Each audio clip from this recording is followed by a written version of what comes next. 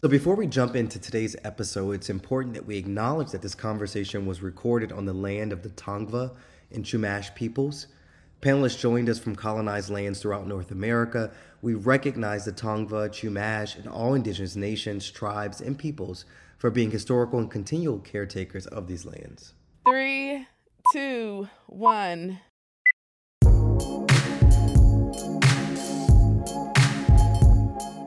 Greetings, ASH family, and welcome back to another episode of the ASH Presidential Podcast focused on humanizing higher education. I am your co-host, Dr. Royal Johnson, Associate Professor of Higher Ed and Social Work at the University of Southern California and Director of Student Engagement at the USC Race and Equity Center. Shout out to my colleagues at the USC Race and Equity Center for being a co-sponsor of the series. And I have the very distinct honor and privilege of working with my dear friend and lifelong academic partner, Dr. Felicia Commodore. Thank you, Dr. Johnson. Excited to be here. I'm your other co-host, Dr. Felicia Commodore, Associate Professor at Old Dominion University in the Higher Education and Community College programs. We're excited today. Yes. We've got some great scholars here. We're going to talk about various elements of humanizing higher education, and particularly what that looks like considering the changes and shifts that we've seen happen at our institutions because of COVID, and thinking about how this has impacted how we approach work, how people see their work, how people see themselves as workers or do not see themselves as workers. And so we're going to have a really great chit chat about that, and then thinking about what does working at our institutions look like as we move forward. Okay, join us in welcoming our special guest, Dr. Kevin R. McClure, who is the Murphy Distinguished Scholar of Education at the University of North Carolina, and then Jonathan Oakstead, Research Associate at Loyola University Chicago, and last but not least, Dr. Toby Jenkins Henry, Associate Professor and Director of the Museum of Education and Interim Associate Dean of Diversity, Equity, and Inclusion at the University of South Carolina, the other USC. Yes, Dr. Jenkins Henry got a lot of jobs. Yes, okay. Many hats. Yeah, let's talk about that. I can't wait to talk about that conversation.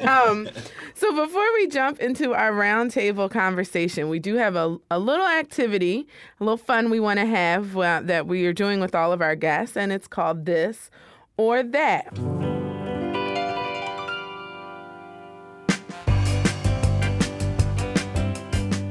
So we're going to give you two options, just two, and you're going to choose the option you prefer most. Only one. Just one. I know that's tough for us scholars, but just one. And so we're going to do that, and we're going to learn a little bit more about our guest here today. So I'm going to start with Kevin. And because of Twitter, I know Kevin has a very robust kid movie entertainment life because his wonderful, beautiful family. So, Kevin, Encanto or Moana? Oh, okay. So I've got a lot of thoughts on this. So I am a Moana fan, and this could be because Moana was one of the last full movies that my 5-year-old would watch from start to finish before he inexplicably developed anxiety around watching movies. Oh. And so there's evidently it's a thing where some kids, just the uncertainty around movies gets them kind of worked up, and they can't handle it. Moana is one that we used to be able to watch together, and we would listen to the music in the car, and he would sing when he was younger. And so that one I think holds, a place in my heart. And I still know, most of the words to the songs. So I'm going to go with Moana. Oh, well, that gave me all the warm fuzzies. Yes. All right. So, John, this is for you. I am a Chicago native, so this is an important question. Okay. Cubs or White Sox? I'm glad it's not the question of does Chicago have beaches? Like every Florida person gives us such a hard time about our beaches in Chicago. I will have to say Cubs because I literally live within an 8-minute walk to the Cubs stadium. Right. So I know it's but it's close and convenient. So. Okay. All right. We'll let it go. Okay. Toby, questions for you. Their eyes were watching God or the bluest eye? So I'm going to go with their eyes are watching God. Really? Yeah. Okay. So Zora is like close to my heart.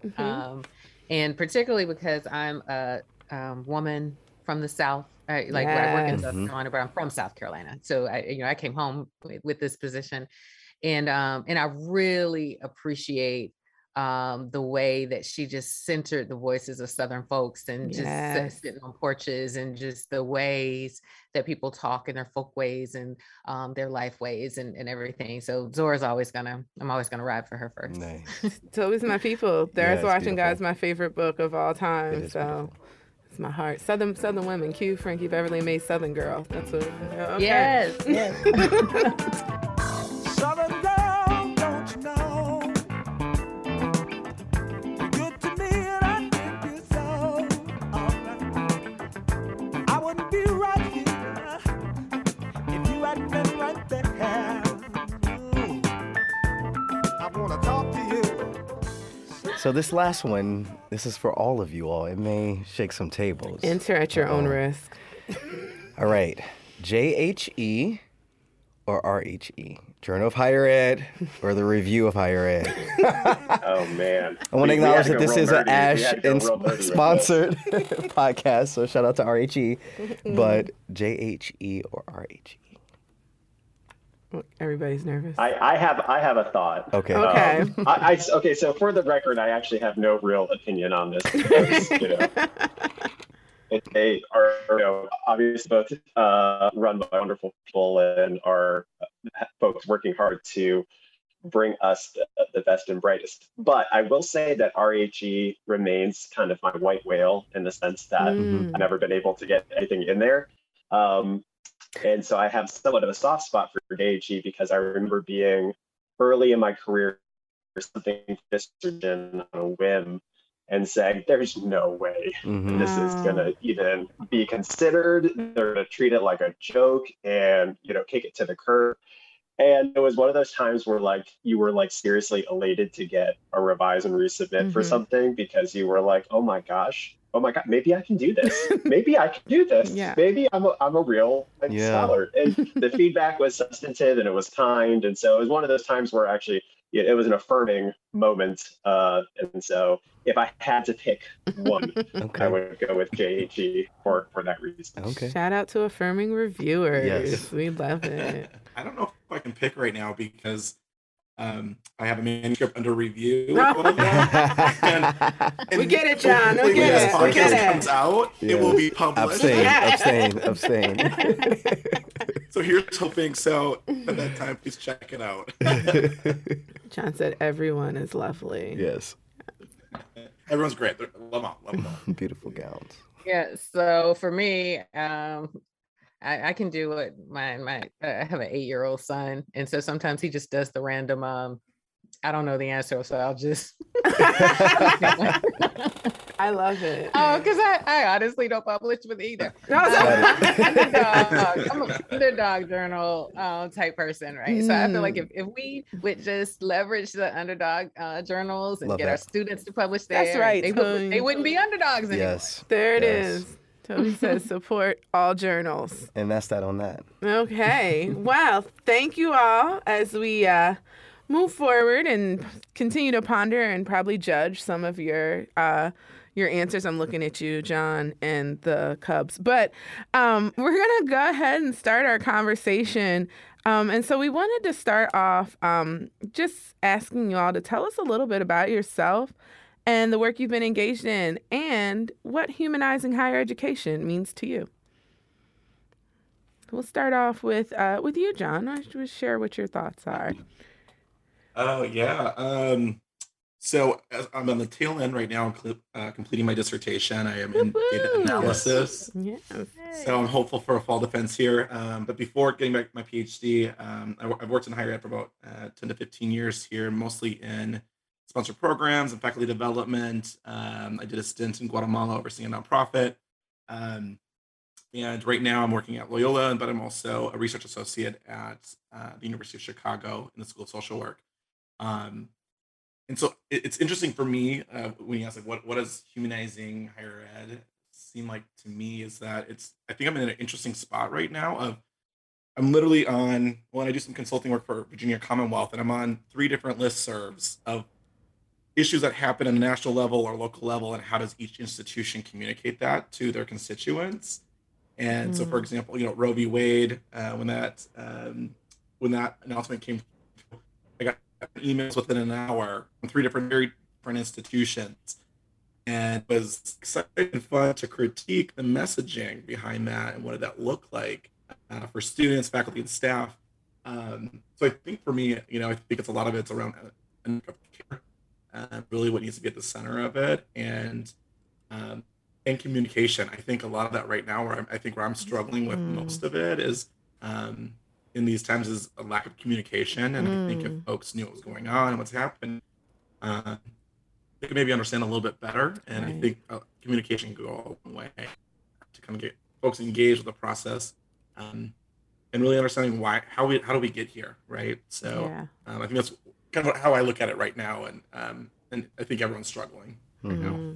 Yeah, I agree. So I think particularly the idea that there's this shared struggle.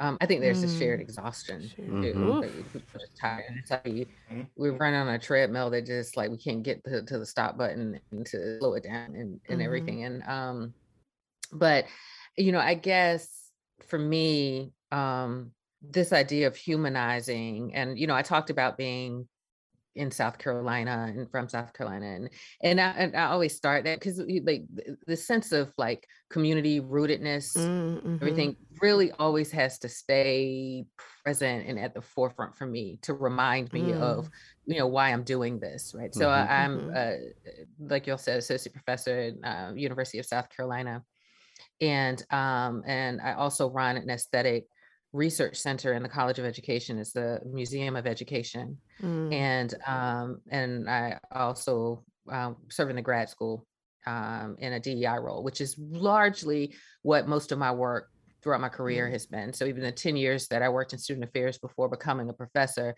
I primarily worked in DEI, in student affairs and cultural centers and everything. And so in part of that, I think what drives a lot of that work is this centering people, and that to me is a part of humanizing. So we use terms like student centeredness and everything, whatever, but I think it's really important to be people centered in our work, because it's amazing to me how many meetings or administrative meetings I'm at sometimes, and I'm wondering, like, when do people become these agents for the institution, like that, where your focus is saving money for the institution, or saying like for the benefit of everything is for the benefit of the institution, and not necessarily like for the people, and what would be best for the people, even if that might mean that the institution has to bend a little bit, or and that's a different kind of mindset sometimes than how people choose to lead. And then the other thing I think that comes with that means that you have to see yourself as a person and not as a position and an agent, whatever. So it's like it's okay, and much of what drove the exhibit that we did at last year's ASH conference on the pandemic and faculty and staff life was about faculty and staff lives, that they matter too, and that we need to understand that, like, we need to see each other and tell our stories, and that our stories matter, and the stuff that we experienced matters, and it's okay for us to have fun. It's okay for us to be angry too. There's this quote that if you can't, if you can be calm when all around you is chaos, perhaps you don't understand the situation. But I think this type of push for people to be objective and to not, whatever in our roles and positions in higher education or at particular institutions and everything is crazy. We're human beings. And so if the institution or if the world is doing something, we have feelings about it. And it's okay for us to have feelings about it. When it comes to this pandemic, we grieved, lost people, everything. It's okay for us to express those things and to admit those things and everything. So it's also giving ourselves permission to be people, to be human. Yeah, you said something and it reminds me, I was in a conversation not too long ago thinking about generations, kind of younger generations' rejection of institutions. And so we were having a dialogue about it. And I was like, and the question came up, can institutions be beneficial for people? And my response was that when institutions exist to serve people and create community, I think they can be beneficial kind of organisms. But when it turns into a situation where people exist to serve the institution, I think then we see that's the challenges that we see and the conflict that arises there. So it's why I always struggle with the language of institutional agents. So I appreciate the work, Staten Salazar and others who have written about the role of administrators, practitioners, and being brokers of capital and connecting students to institutions. But what would it mean to be a student agent, not an institutional agent? Because what we're called to do in supporting students sometimes requires us to do things that are in conflict with the institution. And to be an agent of the institution versus an agent of the students, agents of people at a college university is a different sort of discursive shift. I struggled with the language of institutional agents. Yeah. Well, there's also kind of interesting conversation just around the agency of institutions and some of the ways in which we inadvertently kind of humanize or embody institutions when institutions by themselves, don't have agency. It's people. The people that make up these organizations. And so I've been in my own dialogue with myself around some of this conversation around we can't count on institutions to love us back. So why do we pour ourselves into these institutions? And where I'm kind of at with this now, and it comes back to kind of how I'm thinking about humanizing higher ed, is I completely agree with that sentiment, and we can't expect that institutions are going to love us back. But I do think that we can still expect something from ourselves and from the cultures that we are attempting to build at these organizations. And we can hold people accountable when the working conditions and cultures that have been created are toxic and are not treating people well. So I was just nodding my head kind of through everything that Jonathan and Toby had said so far, in the sense of I'm thinking a lot these days around what does it mean to build care institutions. And I think that the institutions themselves as entities are going to take care of us.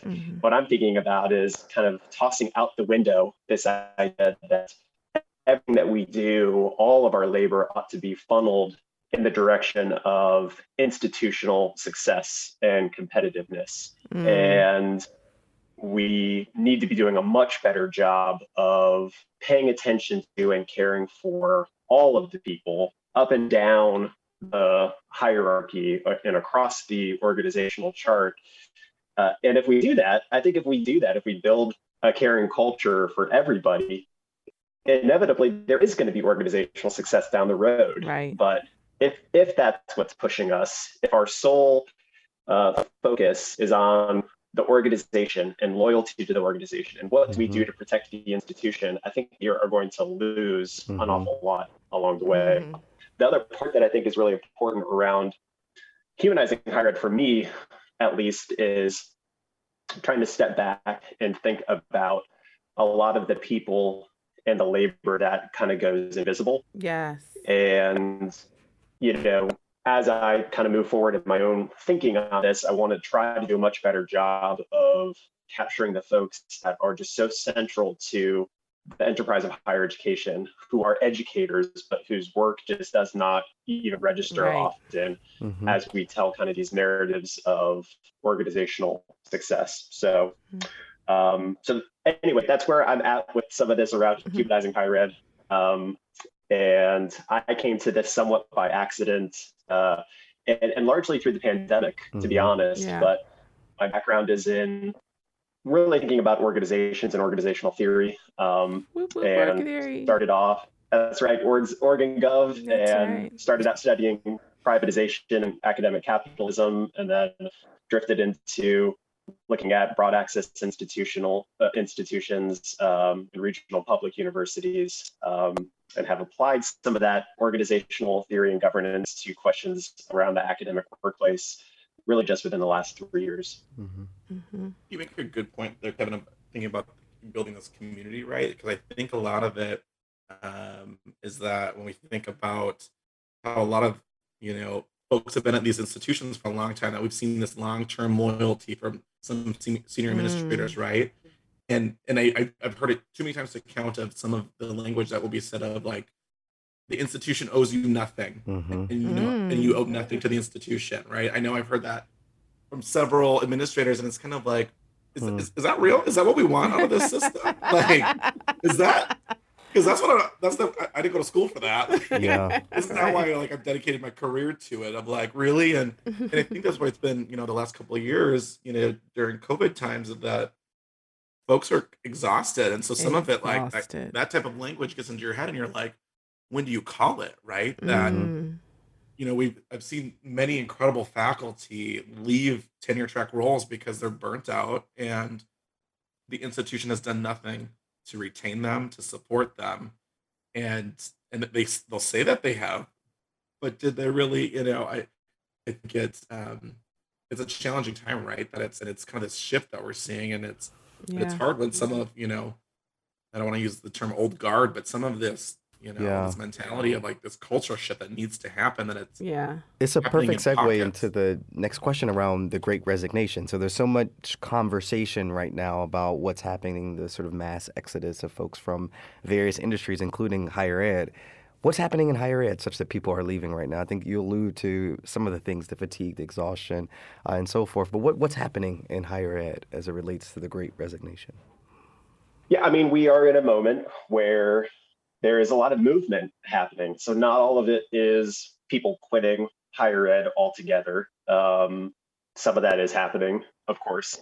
And we've got an awful lot of people who are shifting within their own institutions, looking for something else, looking for different opportunity. We've got people who are shifting to other universities or places adjacent to higher ed where maybe they got a salary bump or more flexibility connected to the job. And so this is a moment, and I hope it continues, of worker empowerment, where folks feel as if they have more choices available to them and they're taking advantage of those choices. The movement itself creates some of those opportunities, right? So as people shift, jobs become open, and so people take a look at those. But all of that is like kind of very much this current moment. And it is certainly connected to the pandemic and a reevaluation of a lot of things in people's lives. But what I've been trying to do is connect this moment to what I think is actually a much longer running story, which is that higher ed has not particularly paid attention to working conditions or working cultures for a very long time. We have just hoped, banked, relied upon folks coming and staying. I don't think that we have made a real serious push to be competitive, at least compared to some other knowledge organizations in a world of talent acquisition and retention. And so, and certainly we've got long running problems connected to racism and sexism and not doing a particularly good job of, ensuring that people are not completely consumed by work in pursuit of what is sometimes framed as a passion. And so I think what we are seeing is not this just pandemic induced spur of the moment change that people are pursuing. I think what we are seeing is that there have been folks for a long time who have been questioning and wondering, is this as good as it gets? And are now, for a variety of reasons, seeing a way to kind of put that questioning into action. I know that it creates a lot of uncertainty, turbulence, problems sometimes at institutions, but I actually think that this is maybe a good thing, that we need a shock to the system. And my big thing is that we would be really dumb as a sector to not step back and to try to understand this and make some changes. Yeah. So for me, it's I've been looking, I really feel like there's just this, like Kevin saying, this moment, and it's this moment of like so much entrepreneurship happening across industries and people just being able to pursue different ideas and having access to do that and freedom to kind of do that and have a livelihood kind of attached to it, whatever. But like one of the things, like as he was talking about, it's been going on for some time. I think it's so true. It's almost like this, like if you've been in a bad relationship and or it's like a not so healthy relationship, you know what I'm saying? And so it's not toxic where you're like, oh, I'm running, I'm you know what I'm saying? It's abusive. Right. I got to get out of it. But it's just like, it's really not that great. And so, and you don't leave it. You just have like a period where maybe that person leaves for a while. Like they go on an extended, like they go to work for they travel for work or they're gone for a minute. And you're like, oh my gosh, the house is so peaceful. Like, these are so great. That was the pandemic. I think for a lot of people, it's like, okay, this isn't, I kind of like I don't have to deal with this. To that, right? Yeah, ridiculousness that when I was showing up for work every day, and it's actually kind of peaceful. I kind of like this. Like that type of thing. And it's inspiring people to recognize that they don't have to deal with it. And I think when you look at how competitive even some corporate industries are, when I first became a professor, I was like really baffled at how much people were like overworking themselves in the professorate, because I was working in student affairs. And so my interpretation was that that was the area where everybody was burnt out for real. I'd move over and I'd have coffees and you know what I'm saying? And then, I come into these cultures where everyone's like trying to come to work every day. And I'm like, wait a minute, I didn't take a $20,000 pay cut to, to come into, and be policed in many ways, and it's like, no, the benefit of this is the flexibility, it's the lifestyle. And like, why aren't we embracing it? Yes. Right. And so, and I think this pause with COVID, even for a lot of those folks, allowed them to recognize that they could still be productive. And it almost kind of forced them to engage that traditional kind of faculty life where you're not necessarily coming into the office every day, but you're still engaging in your work and everything. But I'm like, when you have corporations whose work cultures are becoming known for being really fun and flexible, and pleasant places, and folks are making more money over there, and they're paying people. They're saying, you know what, we want you to have a global mindset, so we're going to pay for you to go on a international journey every however many years. Why would you stay in this? Why choose violence? Right. If it's not fun, if it's not really pouring in fun and joy, coming to a campus. If it's not humanizing. Yes, yeah. And you know, I think that this is something you said, Toby, married with something Kevin said, and thinking about, right, the ways in which we kind of normalize, you know, rejecting, like, what was the benefit of doing this, right? Like, I wanted the flexible schedule. I wanted to have time to think and do things. And then the socialization, the culture kind of tells you to reject that, like, in order to be productive, in order to be a notable person or someone who looks like they're doing what they're supposed to do, you have to kind of overwork or do those things. And I think about that also in relationship with Kevin talked about, like, invisible labor.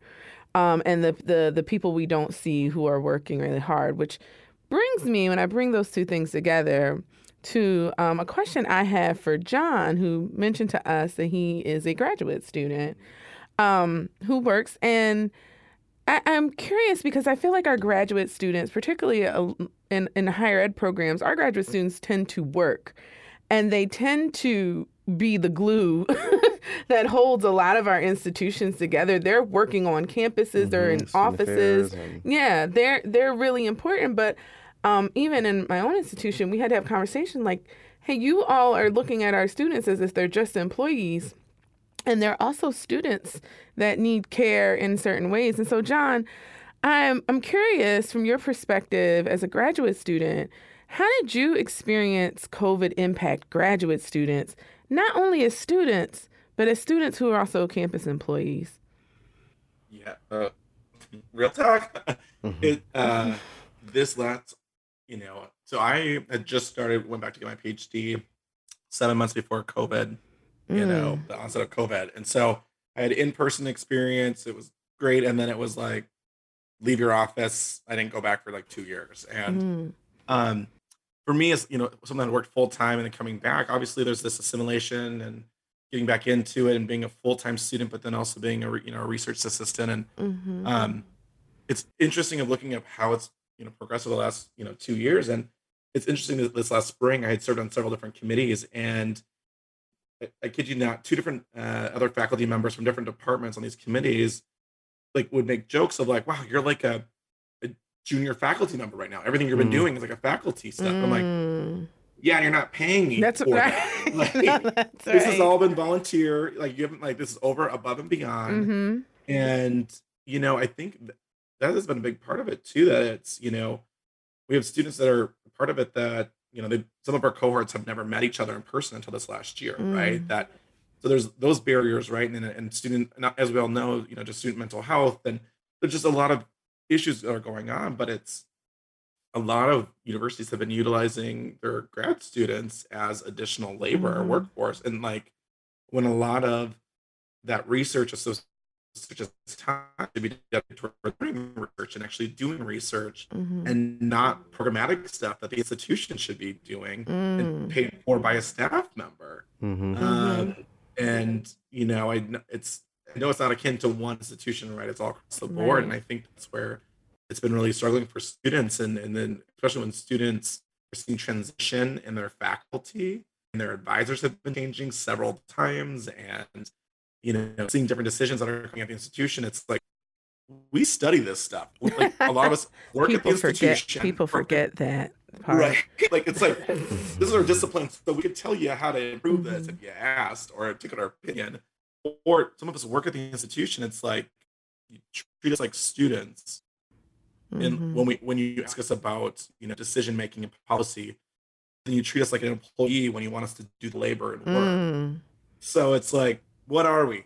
Right. And stop emailing me about the retirement plan because I'm not eligible, like, I don't need, save your postage. I don't need it anymore. Right. So I think it's like now that, so this, what Toby and Kevin had said with, taking now as a learning opportunity of fixing these structures that people transition out or a cohort graduates. Like, how do you fix what we're doing to kind of steer the course back to where we want to be going? Right. And, I know it's easier said than done, but it's like a lot of these things, if you do 1 inch one way, all these other things need to trickle, right? That we can't just say, we're going to change our enrollment practices because it's going to trickle everywhere else of, our funding allocations to our staffing of the faculty in these courses, but it's 1 inch one way makes everything else have to trickle and follow after. And so I think there's a lot of it of this conversation of, some dehumanizing work, that it's not the respect and I think a big part of it too is that we're expected to do all these things, but it's not the support for when I'm ready to launch and look at faculty roles. There's not systems that are in place other than my advisor, who will take off a Saturday to meet with me because they're overworked at the institution, but they'll meet with me to talk about my dissertation, do job talk coaching with me on a Saturday when he has his own family too. So it's how to, he feels that pain and, the commitment to the people and trying to build this culture, but then we're also feeling that too, right? And how do you wrestle in those spaces? And so yeah, it's been COVID only exacerbated this, right? I think before this existed before, and I'm sure you all had similar experiences, right? But I think COVID and being remote for so long just made these sores so obvious, and the need to do some fixes. So how do we fix it? What are the structural policies, practices that we ought to be thinking about to create better workplace conditions and that offer protections for faculty, staff, and students? There's been lots of conversations about unions and their role in this, conversations about shared governance and the sort of fight between administrators and faculty members. What are some things that we ought to be thinking about that offer some protections? I think the first step, right, is like we look at our policies and what's there. That's key. We probably should know what our policies are. That's me. I'm about to get on a soapbox. I'm going to step back down. Go ahead. But if you think about it, we have some of these incredible. If we look at court staff, who's expected to have their butt in the seat 5 days a week, but our faculty can come at a different schedule, right? But it's like how we're treating folks differently, right? In these things, and graduate students can come in whenever they feel like it, and so I think some of those things of like actually meeting each kind of constituency, of like what group and what are their needs and what do they want in a workplace, right? That we look at these organizations that are attractive, that allow remote work when they want to, in-person, exciting and fun benefits in other sectors. Well, we can do that too. There's no reason why we cannot. So I think a lot of it is looking at what are the structures that are in place that are the current barriers, but it's giving voice to people in those roles, right? That it's are you making a policy on remote work and it's made at the dean level by each school or college? Did you actually ask the people that this affects? Like, are they on that committee and helping write that policy? Most of the times, I don't think that's true, right? Do you ask the higher education scholars at your institution about things like governance and decisions? Well, you would have to see them as experts. Right, because we don't. Felicia's been burned before, I think. Sounds like. I have a lot of little soapbox. I have like a soapbox city that I just, it's just my little pet peeve. Jonathan, as I was hearing you talk, one of the things that I thought about is the fact that one of the challenges, of course, that we've seen over the last couple of years in the face of some of these challenges and there being pushback from higher education workers is a fair amount of refusal or it's some refusal at least, and faculty that are trying to figure out, what are the boundaries that I'm going to set and saying no to more things. And I certainly had my own fling with like refusal for a period of time in there. But what I ultimately came kind of back around to is the fact that like, if it's not me who is going to be part of change, then how exactly is this going to, it's not going to be the exploited grad students or the administrative assistants that really need to push some of these conversations. It really is folks that are in a position to be listened to, I think, in a different way. And so I'm now kind of moving in the direction of those of us that feel like we are in a position to be able to do something, need to be pushing in a different direction. We need to actually be pushing more towards a strategic set of yeses that are going to help the cultures at our institutions in a different way. And what that means, by the way, is that we've got to say no to some other stuff, including we may have to give up on the prestigious journals. We may have to give up on that post. Okay, so Ash, don't get mad at me, but we may have to give up on that position within a professional association, or we may have to, check our ego at the door and say, this stuff that obviously brings us recognition and reward is not actually bringing about the type of change in a lot of cases at our institutions that we were advocating. And so and that I'm trying to think a little bit differently. Right? Yeah. Like that means we also have to shift reward structures. Right. At institutions. Yeah, it would certainly be helpful if our organizations helped us with this, right? So one of the other big things that I've been talking about a lot is, these are organizational problems.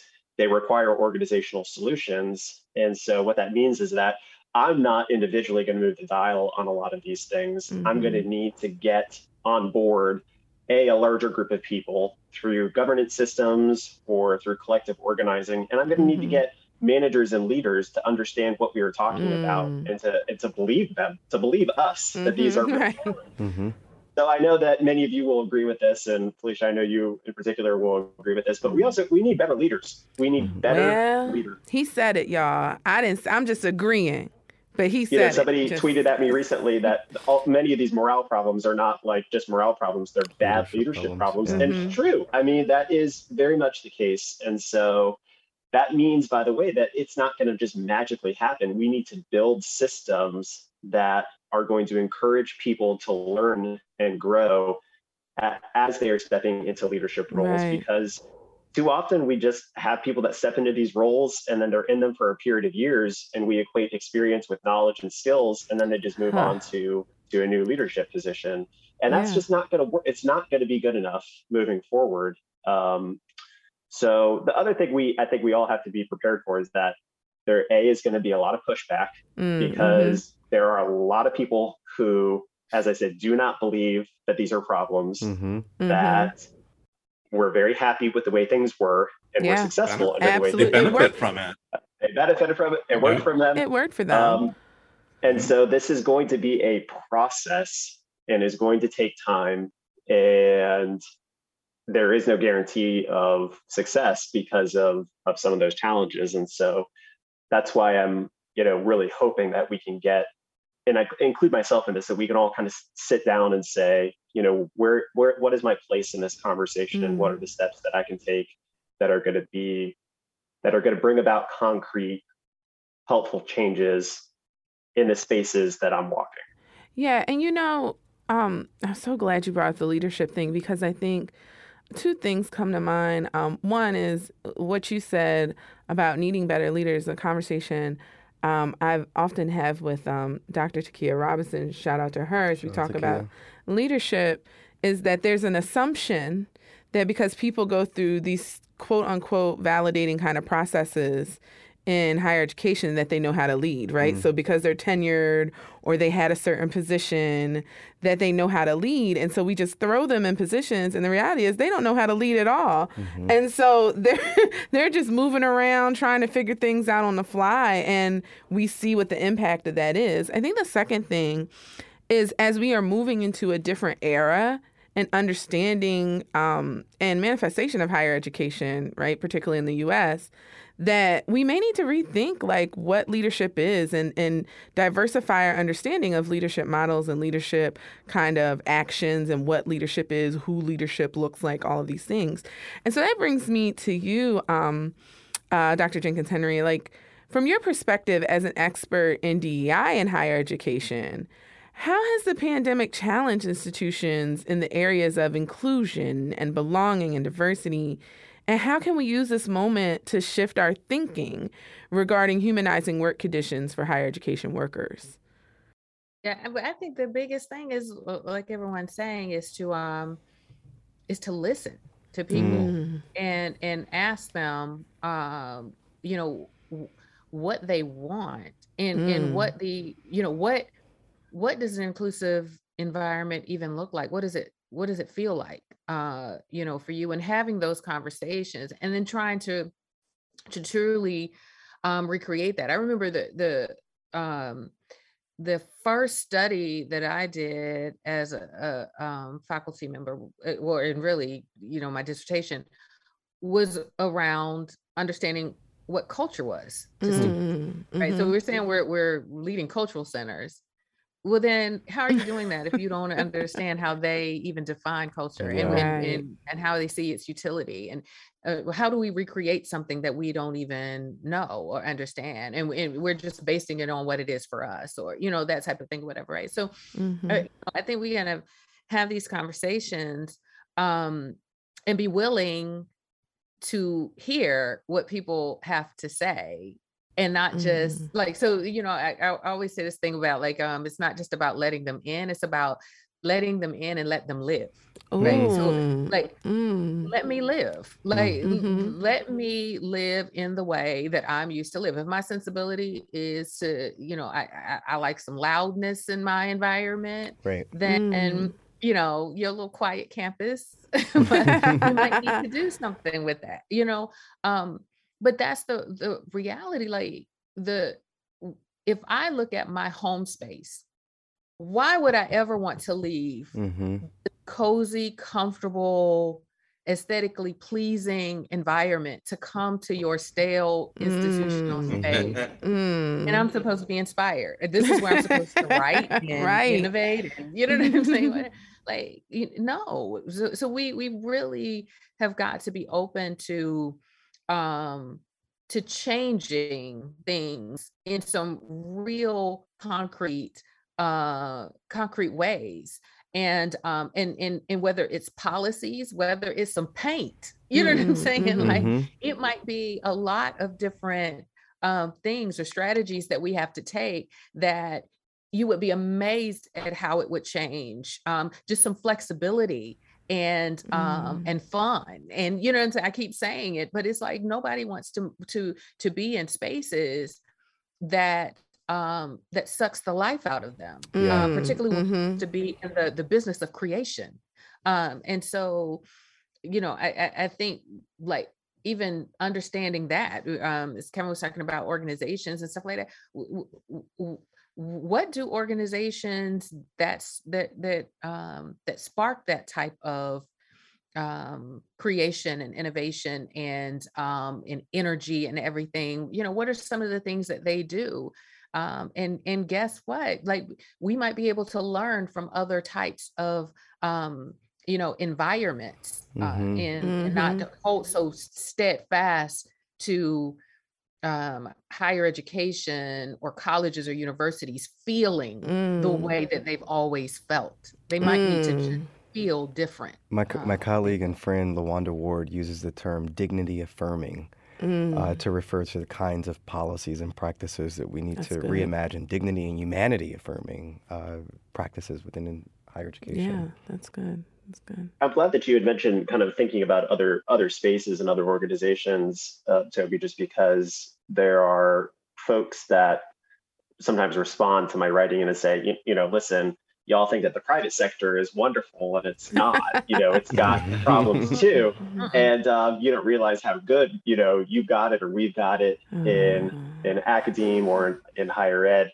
And I guess the way that I've been thinking about this is, first of all, the grass isn't greener all the time anywhere. You could make a shift to another institution and things are worse or just exactly the same. It's just in a different place. And similarly, you can move to somewhere outside of higher ed and it's still got problems. But I do think that we would be really foolish not to look at other knowledge organizations, whether they're nonprofits or companies, and say, these are places that are people-centered and they are productive and folks are satisfied there and they are managing to accomplish their goals in a way that doesn't absolutely run through people or isn't predicated on the idea that you've got one group of people that gets all of the benefits and one group of people that gets like absolutely nothing, right? Because that's how a lot of colleges are operating right now. And so why not look to those places and try to get a sense of what could be adopted, and even just as a small scale experiment, give it a try. And there are people who get really worried that that's somehow going to corporatize the university. And I'm like, they're we're already corporatizing it by ourselves. I was about to say, they're already and I'm not, I'm not advocating for that. I've done a lot of writing that would, oppose to that idea. But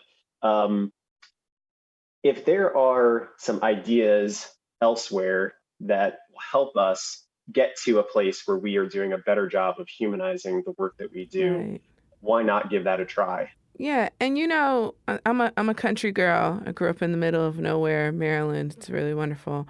Not really, but anyway, that's a story for another day.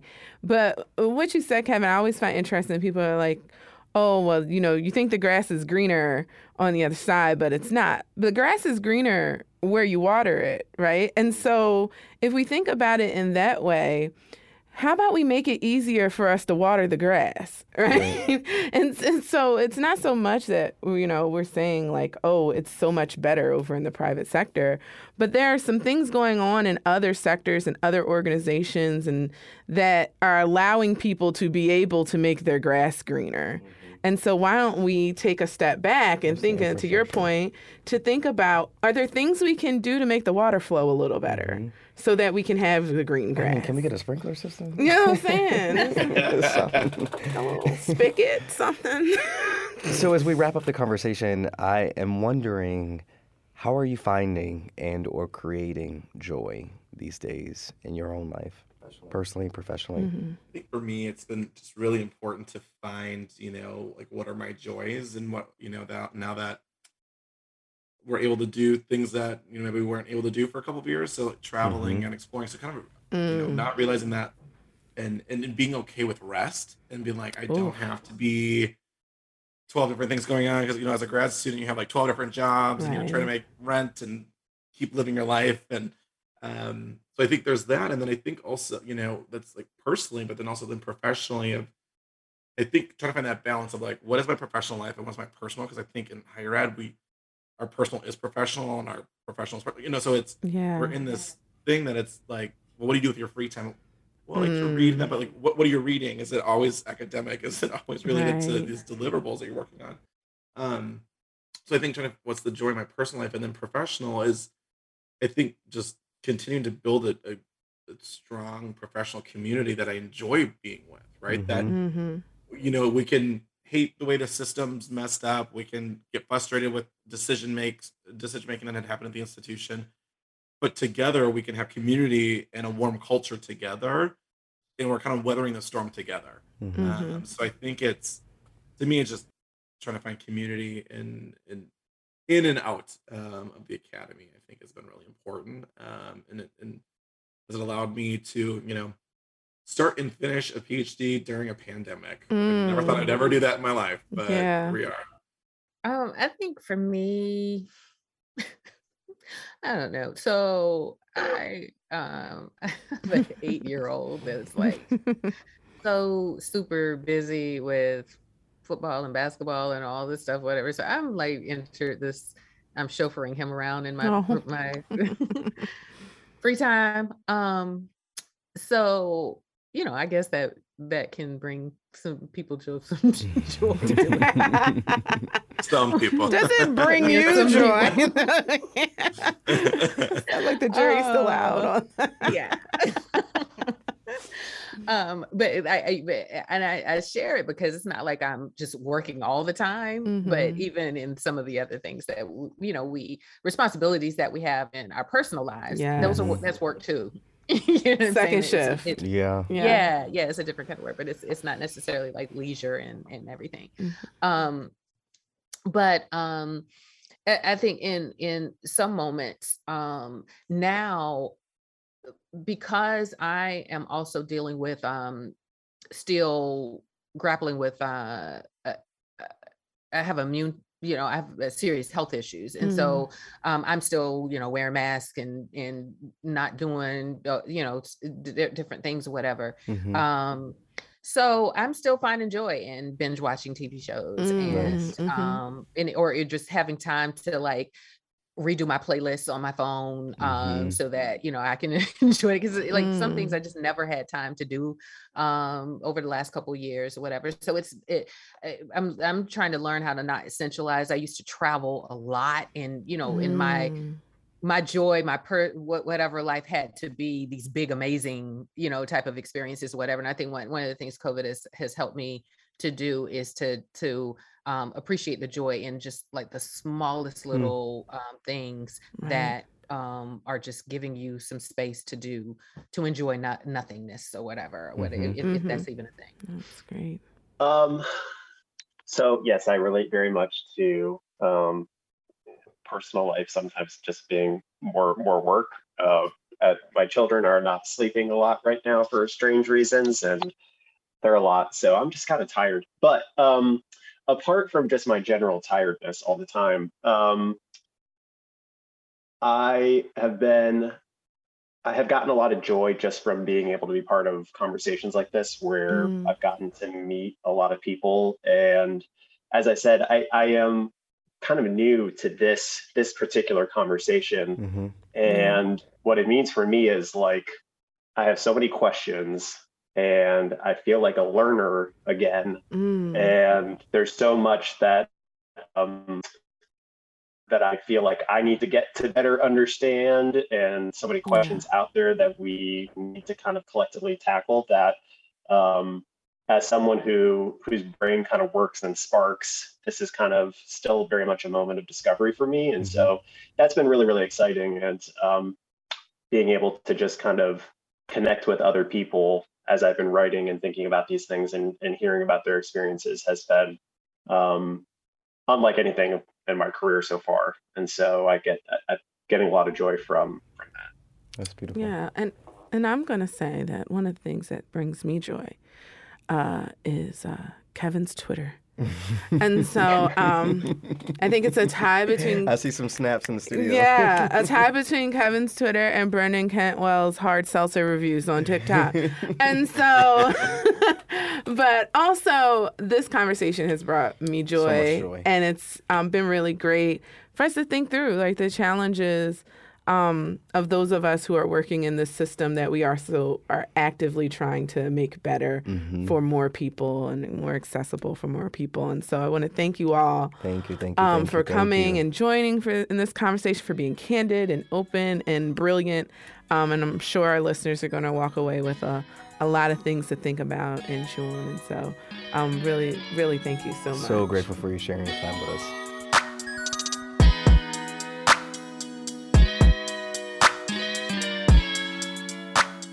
Thank you to our guests, Dr. Kevin McClure, Dr. Toby Jenkins-Henry, and John Oxted, for joining us today and making us think about what it looks like to make a more humanizing higher education workplace in a world forever changed by COVID-19. At the end of each conversation, we like to engage in a segment called Scholar Soundtrack, as we reflect on what musical selections ring in our minds as we think about the day's conversation. The song that came to mind today was Understanding by Escape.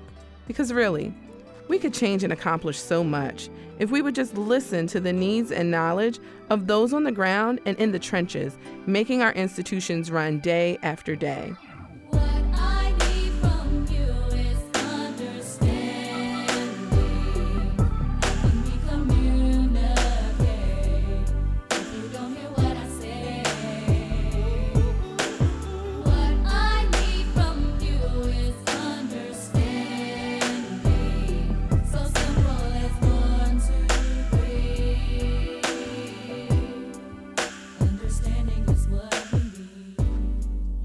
Well, that was today's song for our Scholar Soundtrack.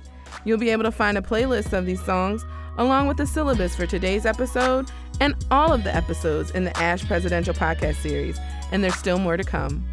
We will be back next week for another exciting conversation about humanizing higher education. I promise you, you don't want to miss it.